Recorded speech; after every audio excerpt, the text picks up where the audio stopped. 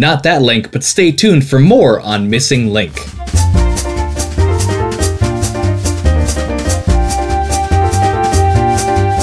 Good day and welcome to Writers Get Animated, a podcast about animation, storytelling, and new discoveries. I'm Chris Leva. And I'm Mackenzie Worrell.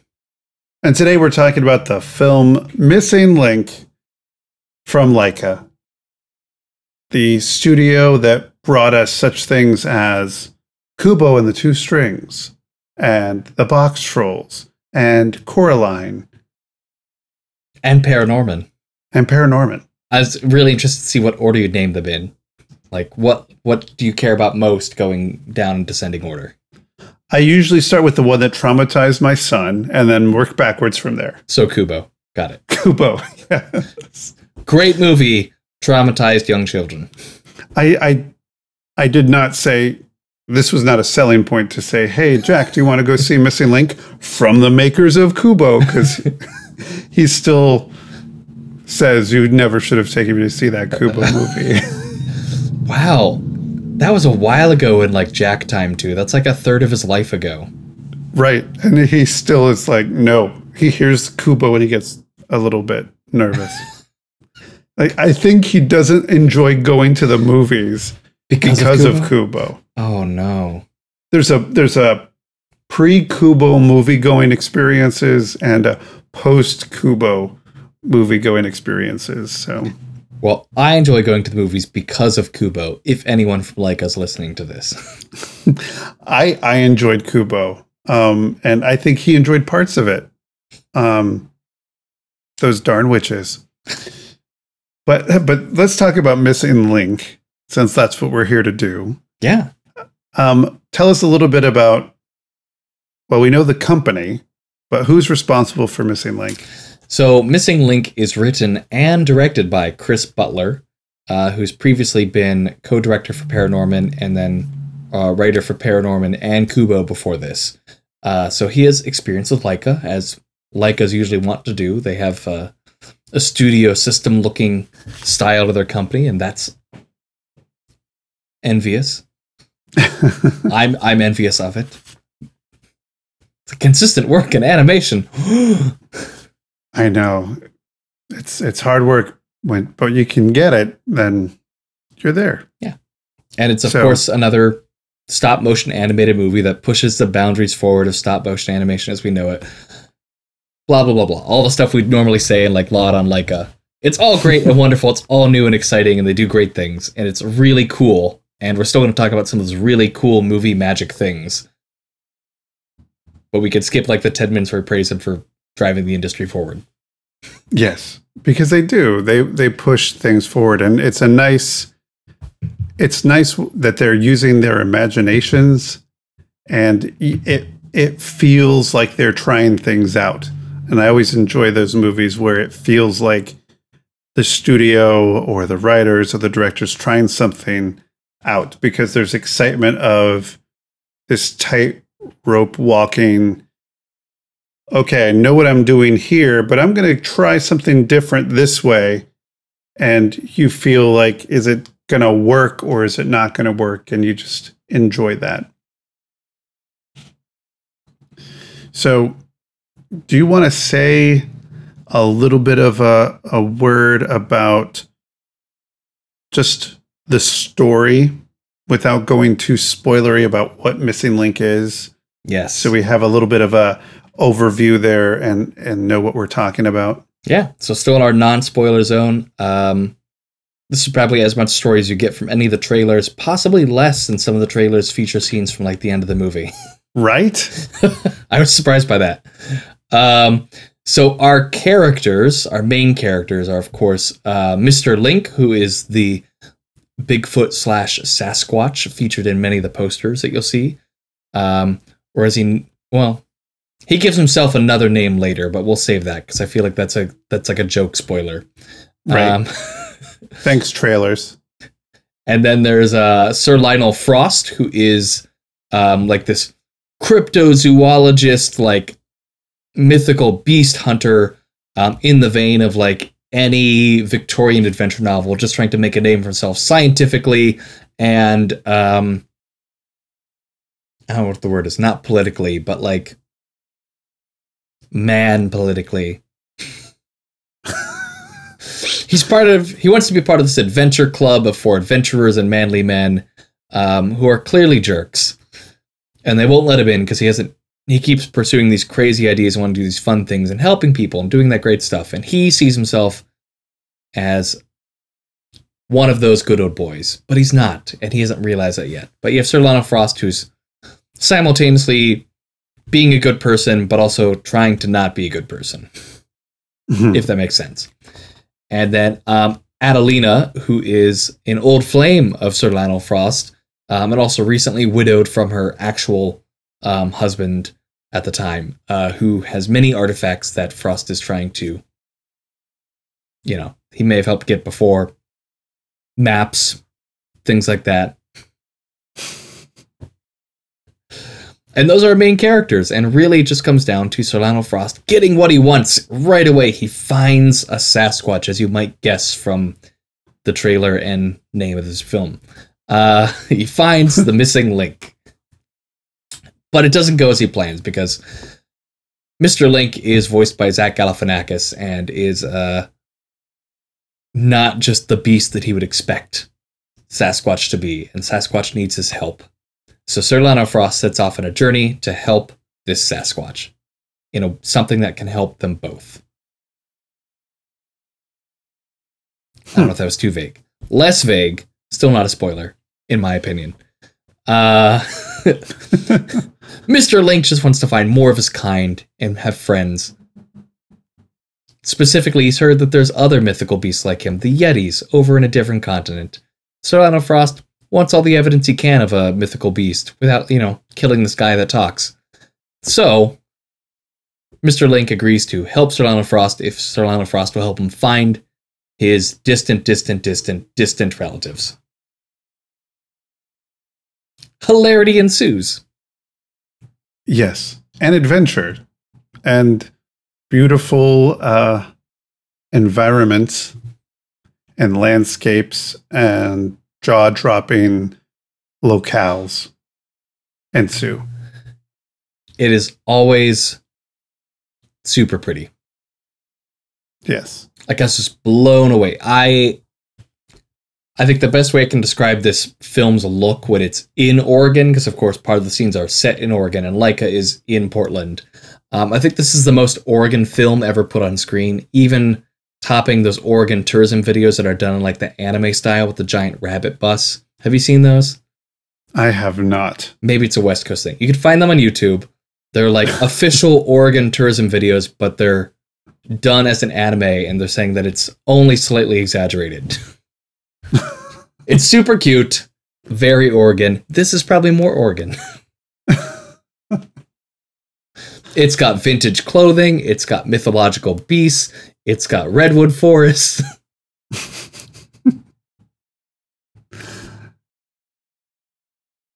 I'm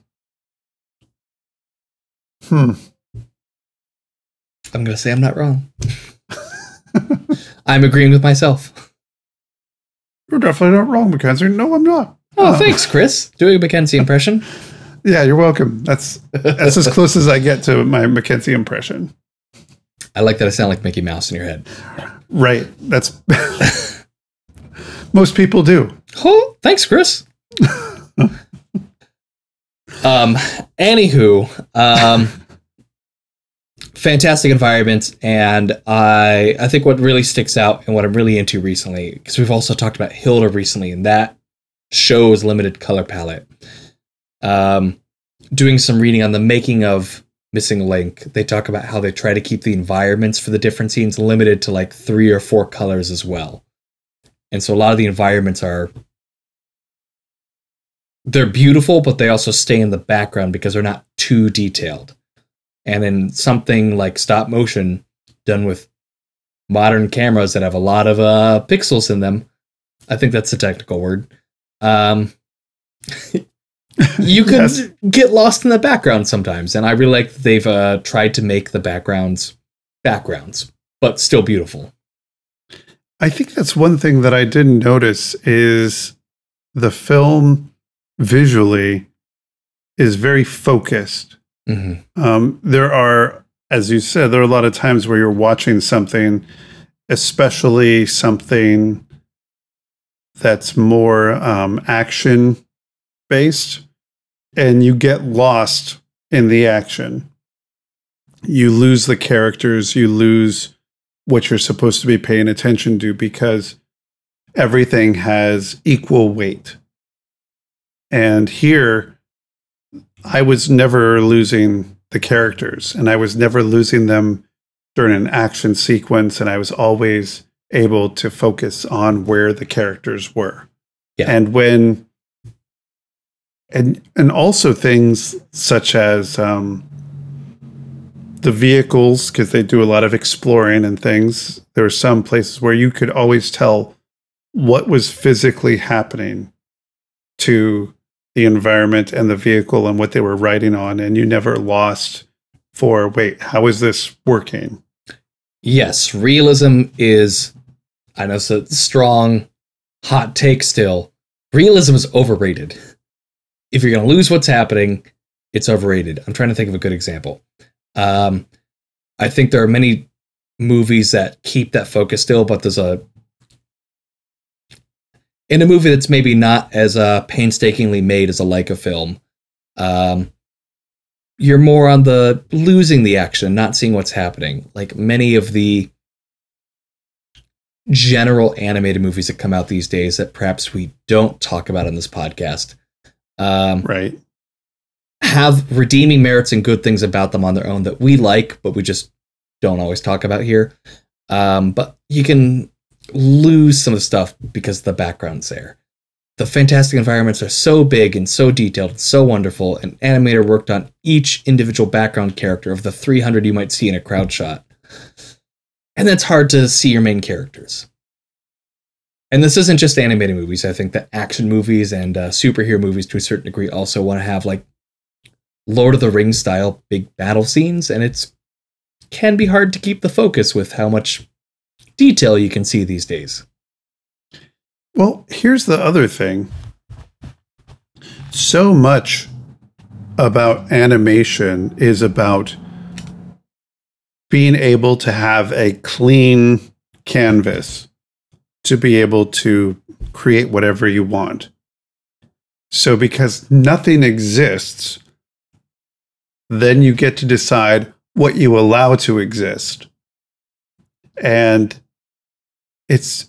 you because you can have that kind of control over, it doesn't exist unless we put it in, allows you to have extra control.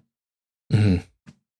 And I think one of the it doesn't go through this isn't a spoiler, but at one moment they're riding on an elephant. The three main characters are on an elephant, and that's the most lush environment that we see in terms of background and mountain and everything. But still, the camera placement and how we follow them and how it's shot, the background is background, and there's not extra detail in that. Even though it's this lush jungle, it doesn't feel oppressive and overpowering. Mm-hmm. It's like they love the characters more than they love the environment, and they're not showing off. I mean, the elephant shot is their wow shot of this movie. So they are showing off to a certain degree, but they're choosing specifically how to show off. That's right. It's showing off, but not out of the realm of the film itself.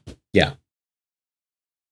And by wow shot, I mean they have like the making of the elephant in the credits of this movie, or was that a different video I watched? No, that was the credits. That was in the credits. Each Leica film has a wow shot. And I think for Kubo, it was like the giant 6-foot-tall skeleton puppet they made. Right.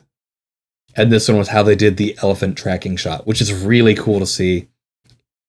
It's not really like an end credit stinger, so like it's just in the credits. Stay for it.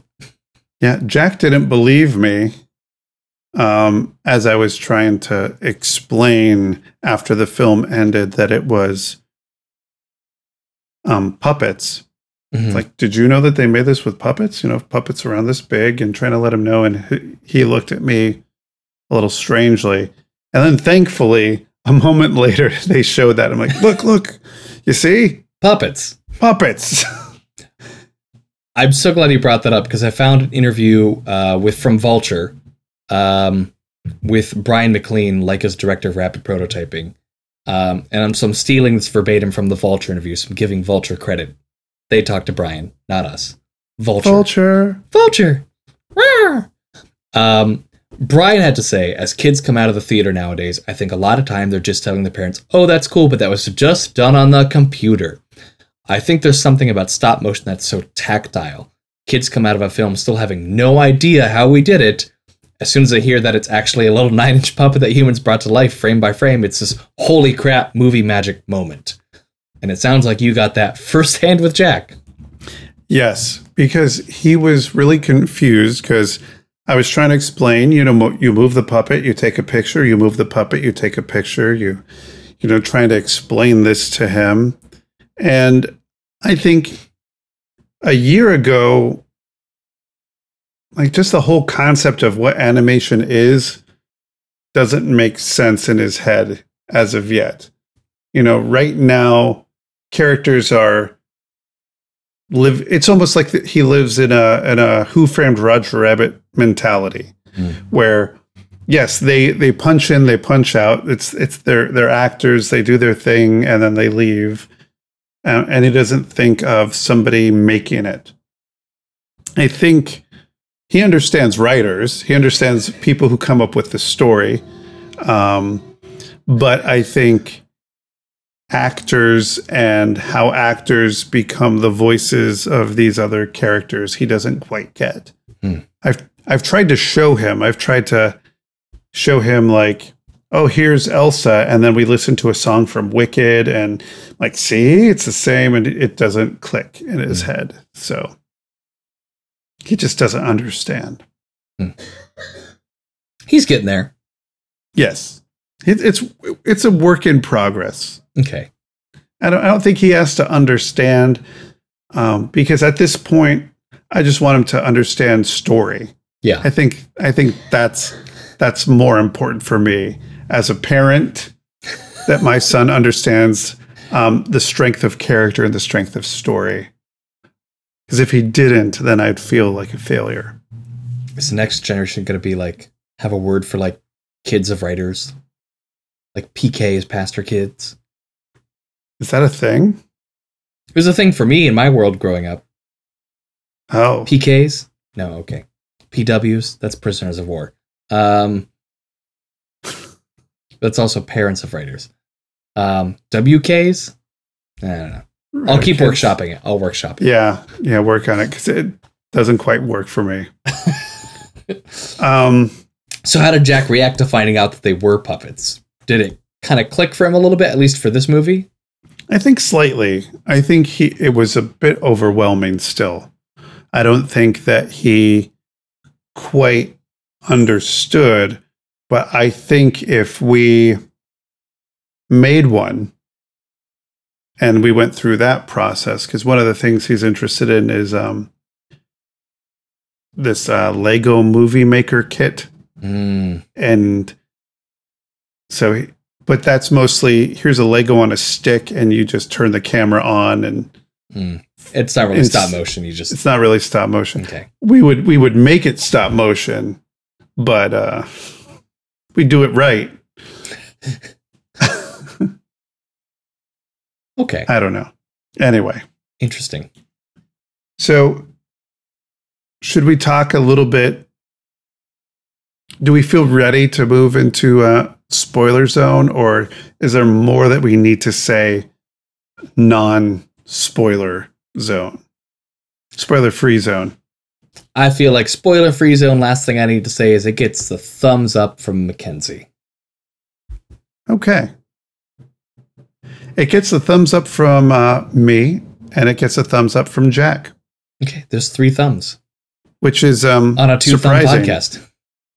Well, Jack didn't want to go see it because he knew, and he told me this, that it just won't be as good as Lego Movie and Lego Movie 2.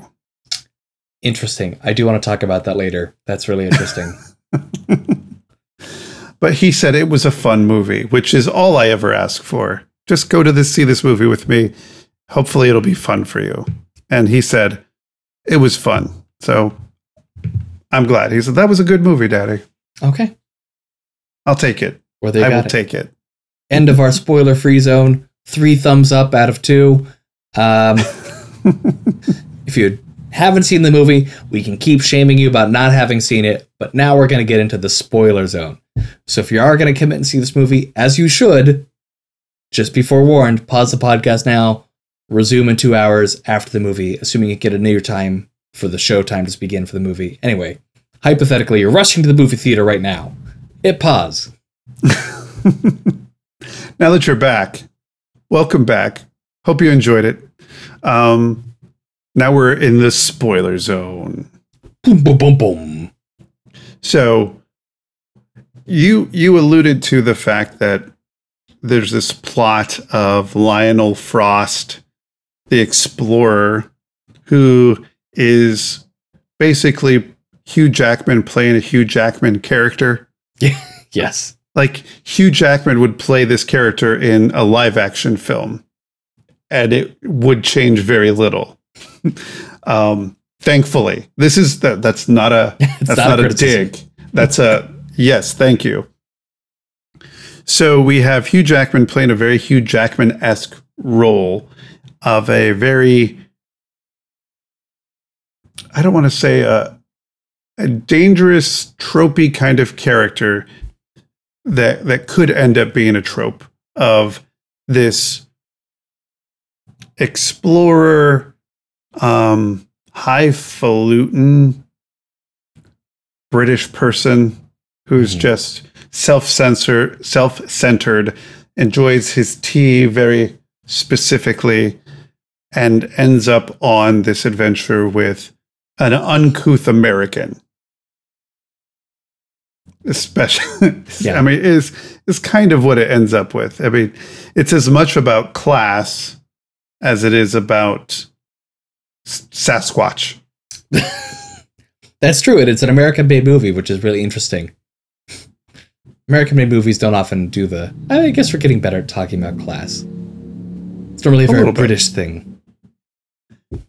Yeah, but maybe it's an Oregon thing.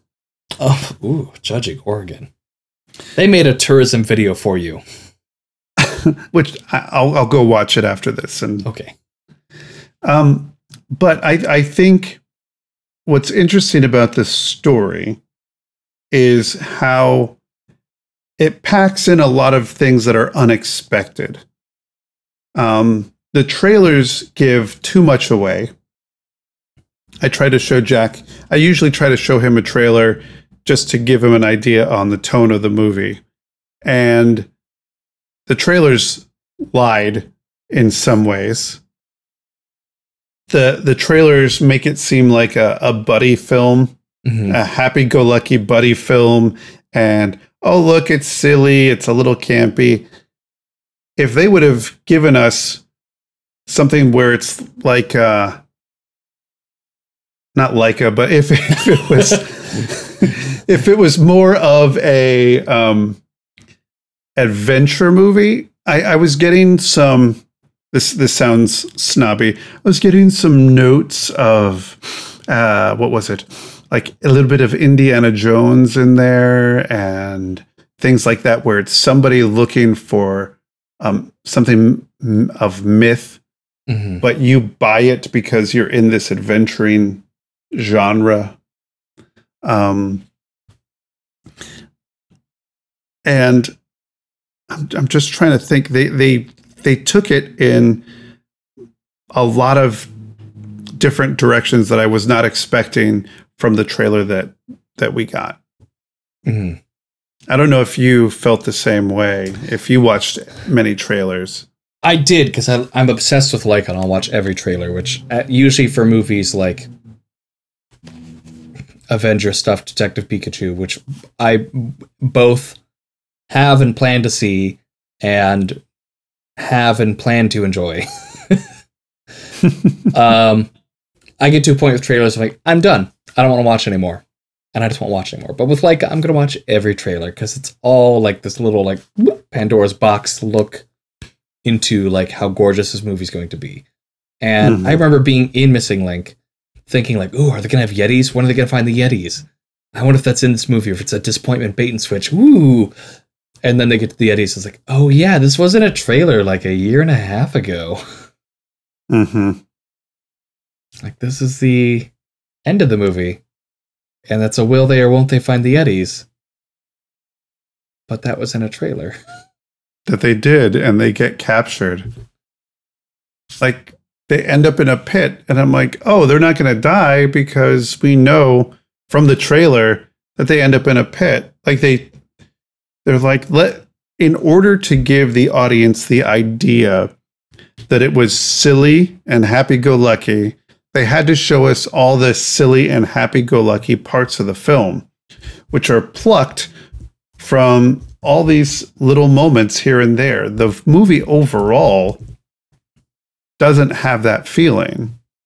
But if you pull from everywhere, you could end up with a 2-minute long trailer.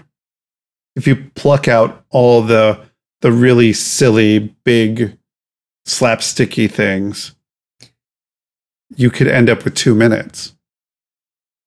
Yeah. And I think that's what they went for.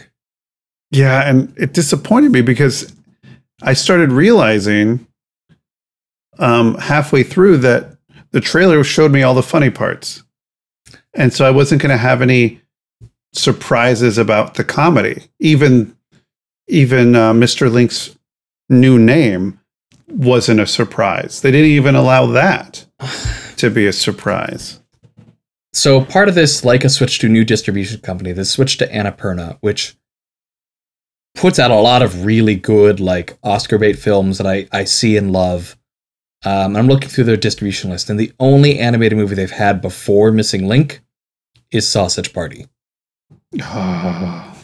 So I think they just... Maybe Annapurna didn't know... They partly Sausage Partied it. That sounds like such a bad verb in so many ways. And so says so much with so little. I know. But I don't think they quite know how to market an animated film, number one, and like a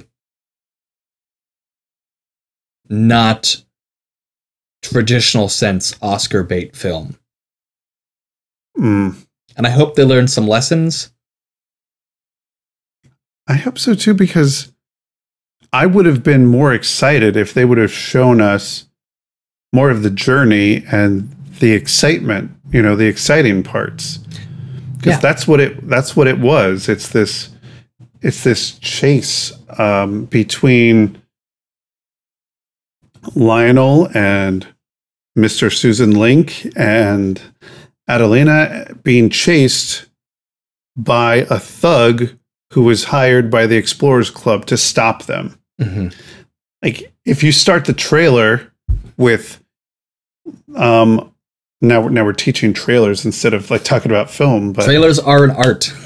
But if you would start the trailer with who Lionel is and then have him in the Explorers Club and show that tension there, and then we get the race and feel like it is this journey together, and it becomes more about Lionel, because it is that it's Lionel's story. We start with him and we end with him, and in a way, the missing link is not the missing link between, as the normally believed to be missing link between human and our evolutionary ancestors, but the missing link that Lionel has with his own humanity.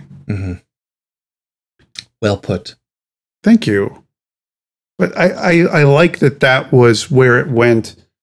I'm sad that I wasn't surprised by the flourishes and bubbling up of comedy. but I feel like Jack just recently watched. This is just to talk about trailers. He recently watched Spider-Man Into the Spider-Verse. Mm. And there's a difference of, here's a trailer that teaches you what a movie feels like without telling you what happens in the movie, versus this is, here's what happens in the movie, but we're not going to show you what it truly feels like to be watching this movie. Yeah.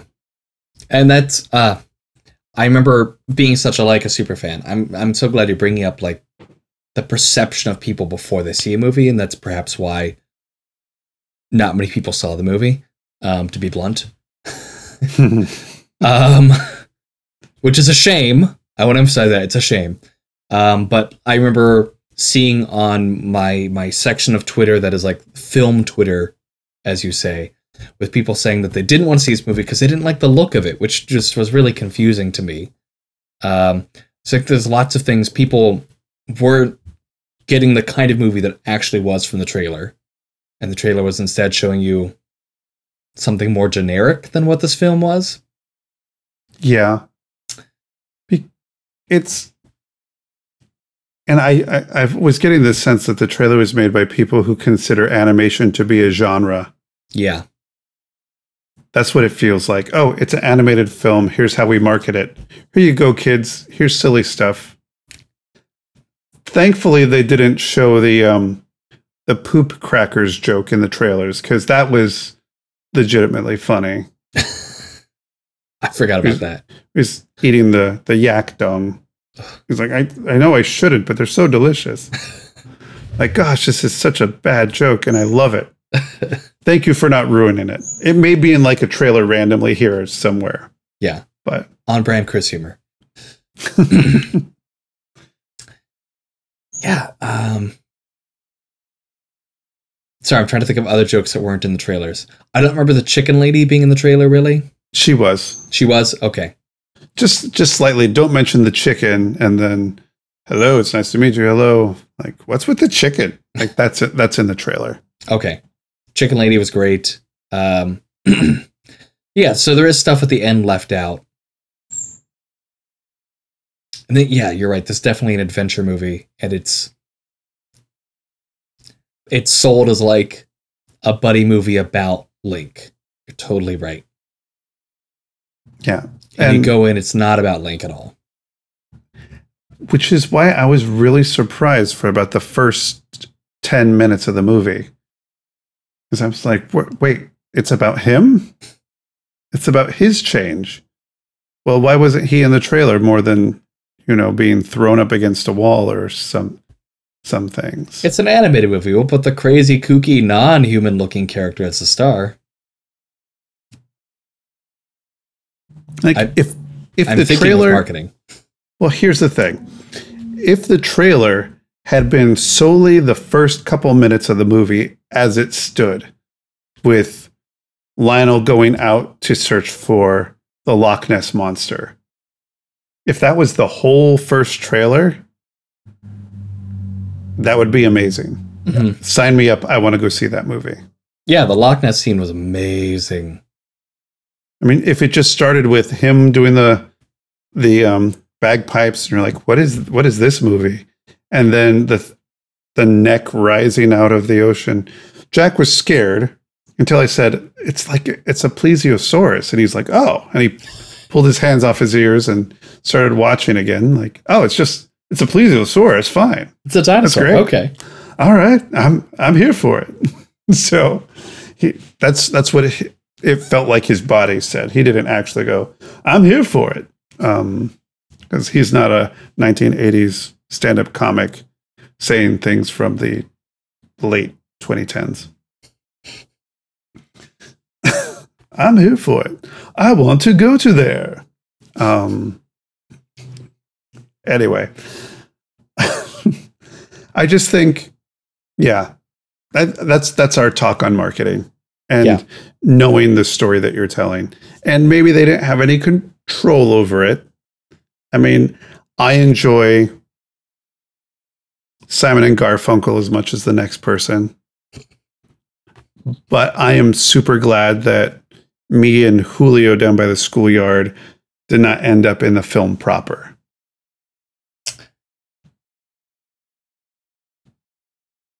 I mean, I feel like Leica trailers typically have like some kind of like classic music, not classical music, but like classic 1950s to 1980s music trailer thing. Yes. Because Kubo had, what was Kubo? Kubo was a great one. That was While My Guitar Gently Weeps. Right? Right. That was in the credits. That was Regina Spektor. That's true. Mm-hmm. But they frame their, I mean, typically in the past, something about the story is framed around a song to help explain like the story of what's going on and how cool it is. So I don't fault it if a song winds up in one of their films somewhere because they're tasteful about it. They choose one. It's not like a mix CD where you have to buy like.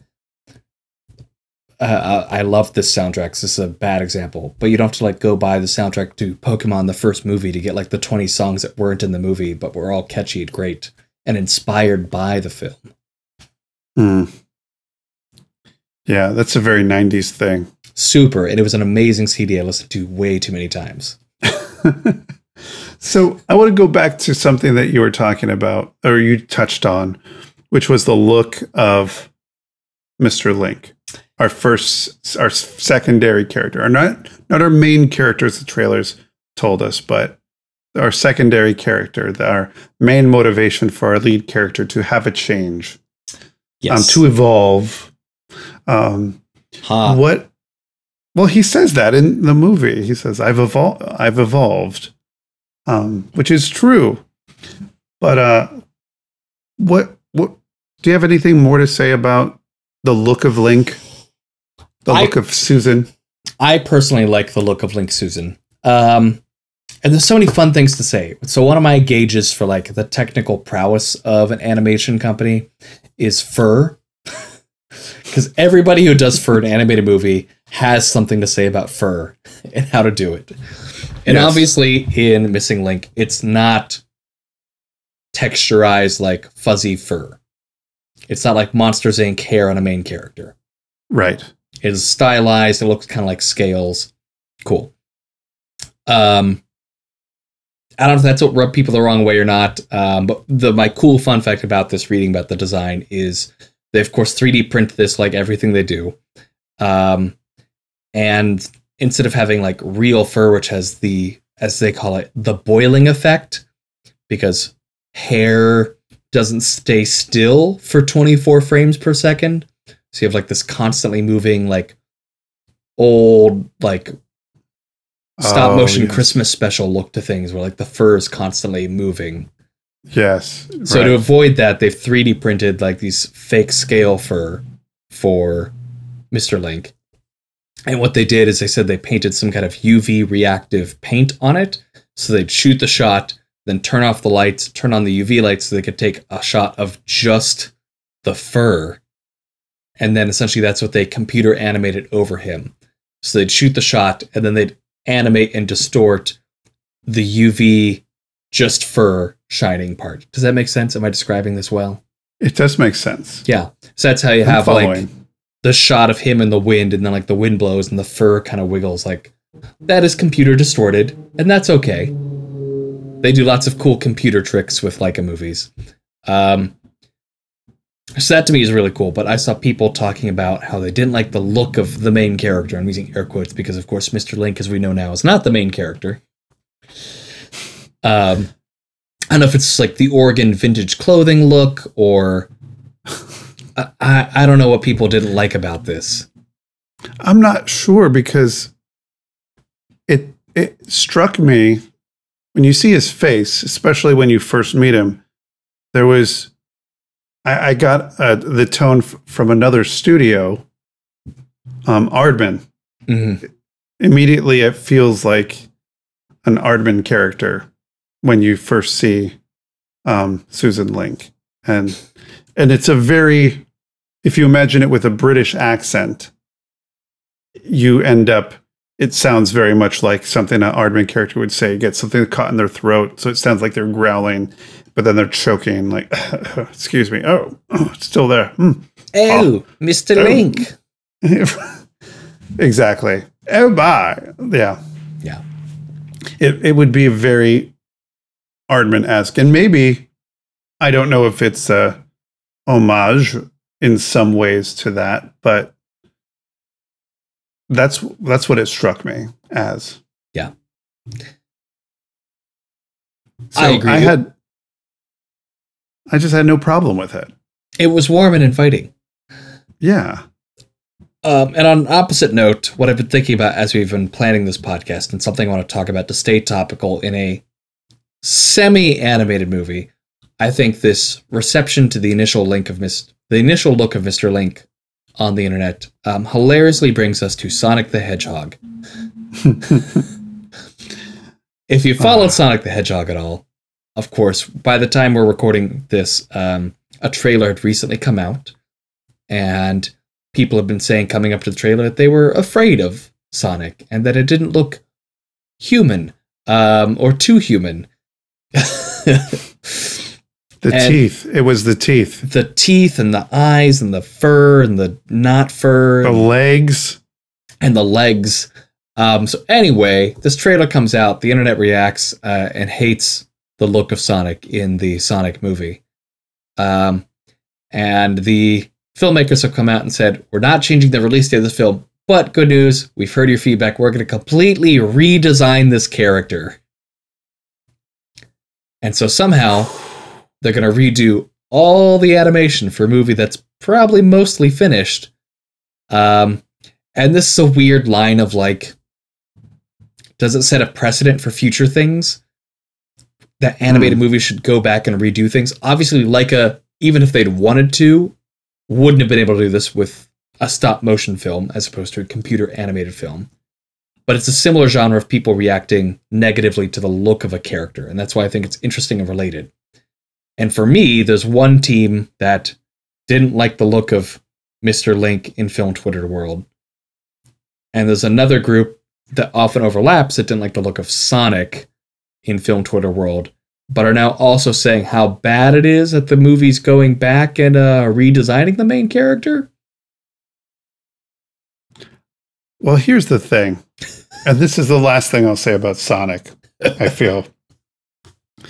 They showed a poster of just the outline of the character, and people were saying, no, it's wrong, just from that. And then they showed the very first poster with the legs, and they're like, no, you guys are going, this is wrong. And then people are like, no, just wait for the whole thing. I feel like if they wanted to listen to fans, they could have listened to fans a long time ago. Also, here's the thing. I keep saying that a lot to this episode, but here's the thing. A lot of people made a lot of decisions on what that character was going to look like. So they thought they had it figured out. And part of me is like, well, if you weren't that sure in your decision making process that you're like, yeah, we should go back, that means you don't have the strength of conviction in what you did make to say, no, it's fine.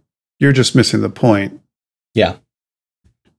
I think that certain decisions were made, and it probably wasn't made with as much care as, say, the only reason I'm excited about that film is Jim Carrey. Like he was amazing in that trailer. I don't care. I don't know if he's amazing in the movie, but in that trailer, he was great. That was very Jim Carrey. My worry is based on the reactions to both the look of Link and the look of Sonic, and what the Sonic movie can apparently afford and have time to do before the movie comes out. Does this set a precedent for animation for studios to like test the look of something more before it comes out? And if it does, part B, should they be doing that? Because I feel like some stylized situations that rub people the wrong way don't translate well until you see the movie, because a look is tied to the story. And just showing people a look doesn't communicate the story. That's true. But also, I think that the way they were selling it was all based on Mr. Link. Yeah. If they left, and I know the question of will they find this Sasquatch is answered within the first 15 minutes of the movie. And that's fun. That's a nice, like, twist on the idea. Yeah. Right. But why not leave the marketing like a little bit vague about it?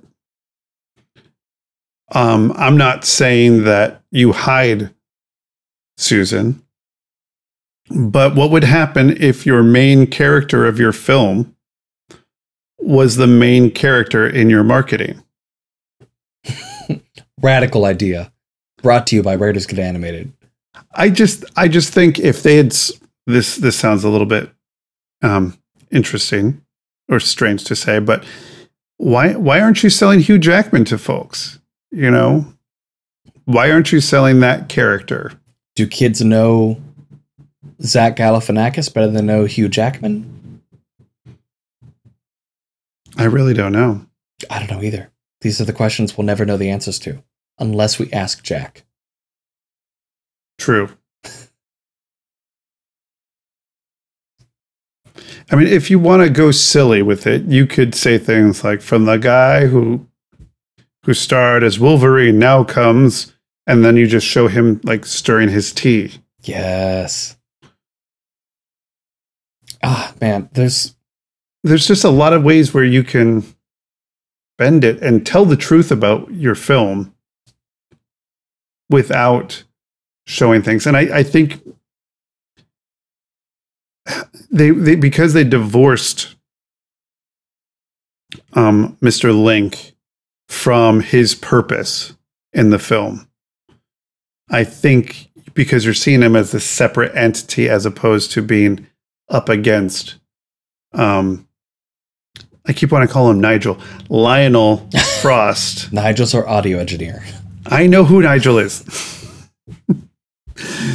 So I just feel like if the marketing had them next to each other as opposed to Mr. Link's big old face as the poster, if it was, Mr. Link and here's Lionel next to each other, suddenly it becomes, you see a juxtaposition and you're not just seeing Mr. Link. Yeah. Definitely. And I think that's part of the reaction. If you don't see the character in context, you don't understand what his purpose is. Story-wise, character-wise, and also look-wise. He's the MacGuffin and the intrusion, and that he needs a MacGuffin. Right? It's so strange. But so I think that was the part that was most fulfilling. Mm-hmm. Was that, oh, hello, you found me. Here's the real mission. Yeah. We need to go find my people. It's like a trading game from a video game. Like, okay, you think you got the thing you need, but actually you need this thing to get the next thing to do the thing.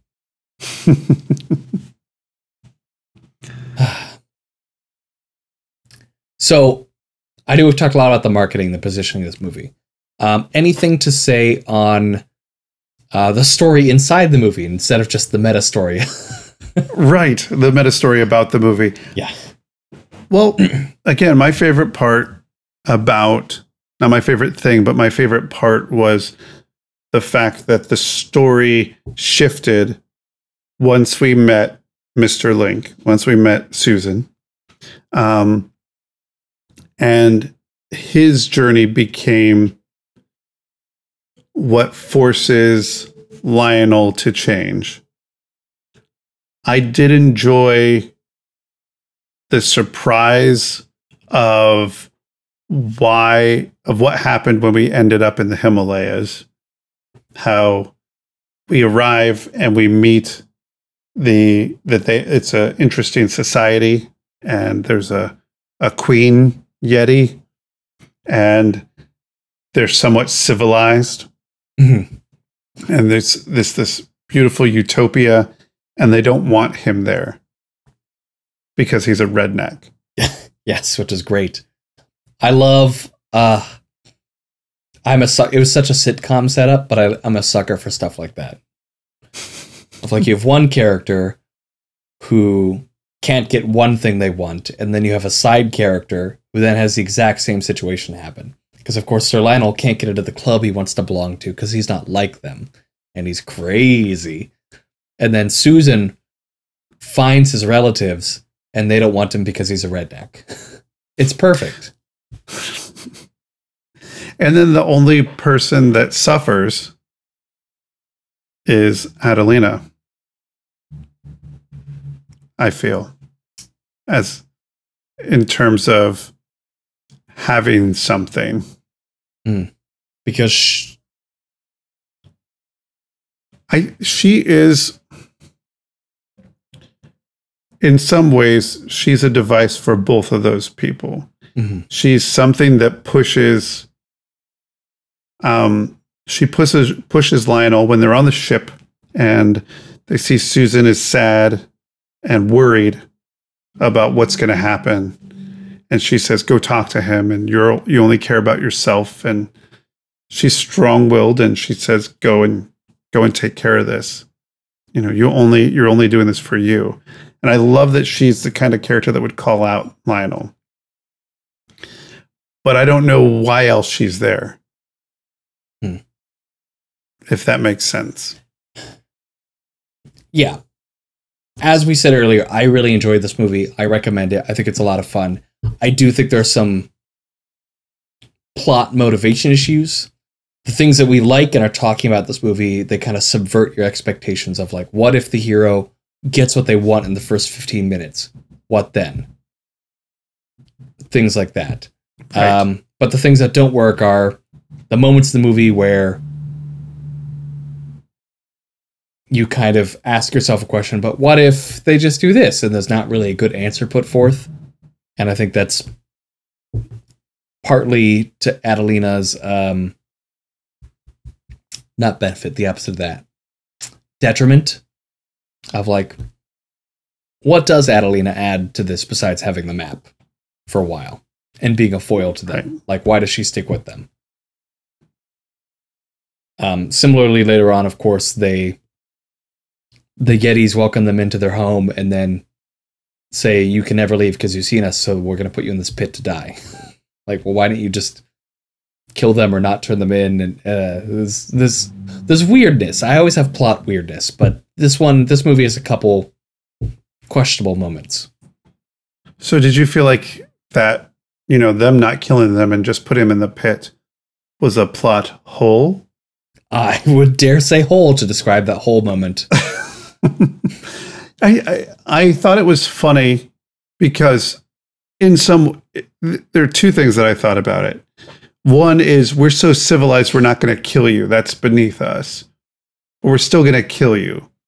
But I think that needs to be more explicit. Yeah, it could have been punched up. Yeah. And there's just one more to get to there's certain times where we need to understand the ridiculousness of it. Here's a society that has become so evolved, so to speak, that we don't kill. We don't do that. But you need to take it the next step of ridiculousness to, we're going to put you in this pit. What? Yes. And what'll happen to us? Oh, you'll die. Like that's, we get the realization of they're doing what they're saying. You understand that just a little bit more. Yeah. And I think moments like that could be punched up. And another moment of a little bit of weakness, but this speaks to Adelina, where they said, at the end, they figure out that Susan and Lionel are going to become partners together. And they say, well, what are you going to do? She's like, I'm going to go explore. Not for my husband, not for you, but for myself now. It's like, okay, I suppose. That sounds... I like that ending, but I don't know how she got to that. That's the thing. like that's strong. That's a strong choice that I don't know how you made it. Like, I don't know I didn't know you were adventuring for Lionel. Right. I didn't know you were adventuring at all. You seemed like you were at home. I don't know. So, like, if they had gone to her house and found that she was gone and had to find her and track her to get the map, I think that would be something else. Or they find out that she's on her way to complete what her husband has done, and their paths crossed that way, as opposed to accidentally trying to steal. I mean, the safe scene was funny. Oh, yeah, totally. But I especially the sound it was making, so funny. But I think there's another story way / character way to involve her and make her active before the end of the movie. We need to see her trying and living at something. Otherwise, it's just, let's go to her house where she is. Yeah, I like the arc that she needs to adventure for herself in the end. And at the beginning, she's just staying in her house, not adventuring at all. But then we need something in the middle for that arc of like adventuring for someone else. Right. Yeah, like that shows the opportunity to make a decision to change her life. And also a foil. There's layers. There's layers, Chris. Well, because there was also a line that she said that pointed to one of my issues with her was, it was a funny line, but she's like, why am I always dangling? Yes. Like, yeah. Why is she always dangling? Why do you keep putting her in these situations? Why isn't Susan the one dangling off the end of the, ship? And now she has to figure out a way to pull him back in. I would love to have more Susan dangling, because I think there's a wonderful comedic thing to that. Especially the fact that they keep being unable to find and re-find the missing link. Like, oh, where did he go? He was just here. Oh gosh, I'm down here. I don't know. It's also good emotional foil because, of course, at the beginning, Sir Lionel doesn't help his assistant at all with the Loch Ness Monster and doesn't care for safety really hardly at all until like he's being carried away by this monster. And I would love to see that affection grow throughout the movie as he like is forced to save Susan Link preemptively instead of just the last minute. Tries to help him actively. Right. Yeah. Especially since, in some ways, there's a change that happens because Susan is first and foremost the proof that Lionel needs to prove that he's not crazy. So it goes from, I need to save you because you're my proof, to I need to save you because I care for you. Yes. And I don't think that explicitly ever really gets to happen. And I also would have liked a more explicit, like, selfishness from Sir Lionel of, like, wanting to bring Susan in at the beginning and not wanting to do Susan's thing. Right. Or lying, getting to London and being found out or something, Yeah. So these are all of our plot criticisms, but we still had a great time, and it's a nice original animated film. And as Jack said, that was a good movie. Yeah.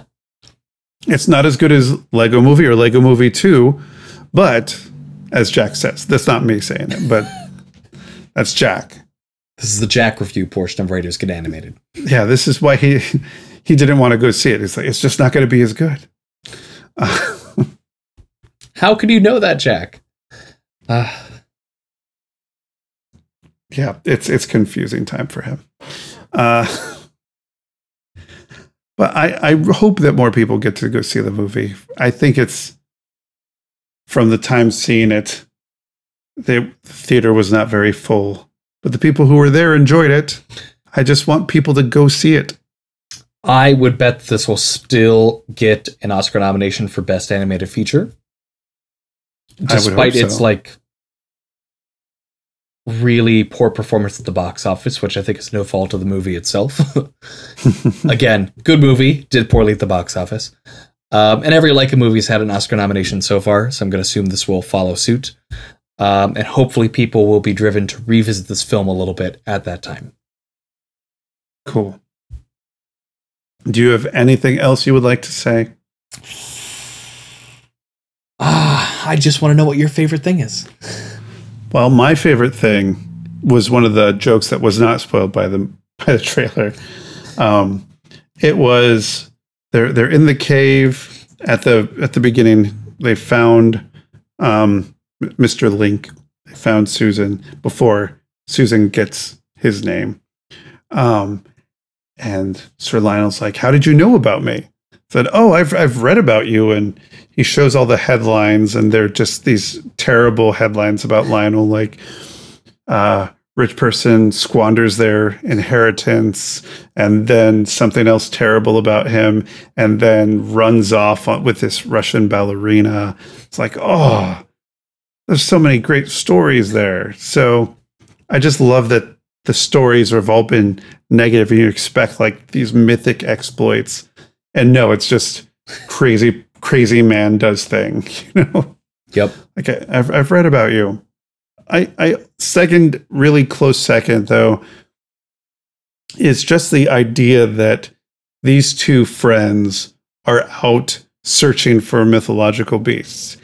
In some ways, the movie starting there would be an interesting movie too. I know. Like, I'm like ready for the Disney afternoon. For some reason, Disney owns this in my head. Like the Disney afternoon, like traditionally animated, like 90s show about like Sir Lionel and Susan like having adventures. And just going after all the mythological beasts. Yeah. Let's look for mermaids. Let's find Atlantis. The Aladdin, the animated series of Missing Link. Yes. I'm here for it. Yep. I'm here for that. There's hey! 80s. Anyway, what was your favorite thing? My favorite thing wasn't a trailer, but it was still my favorite thing because it's such good delivery. It's Emma Thompson as the Yeti Elder screaming the name of their city in Yeti and then saying it means go away, we hate you. That's a perfect moment in my book. I can see that lots of times and still be happy. That was a perfect moment. I enjoy that so much.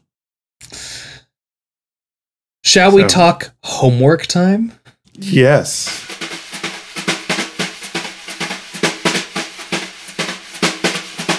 For your homework, go watch Tuca and Birdie, the new show from Lisa Hanawalt, who's the designer of BoJack Horseman.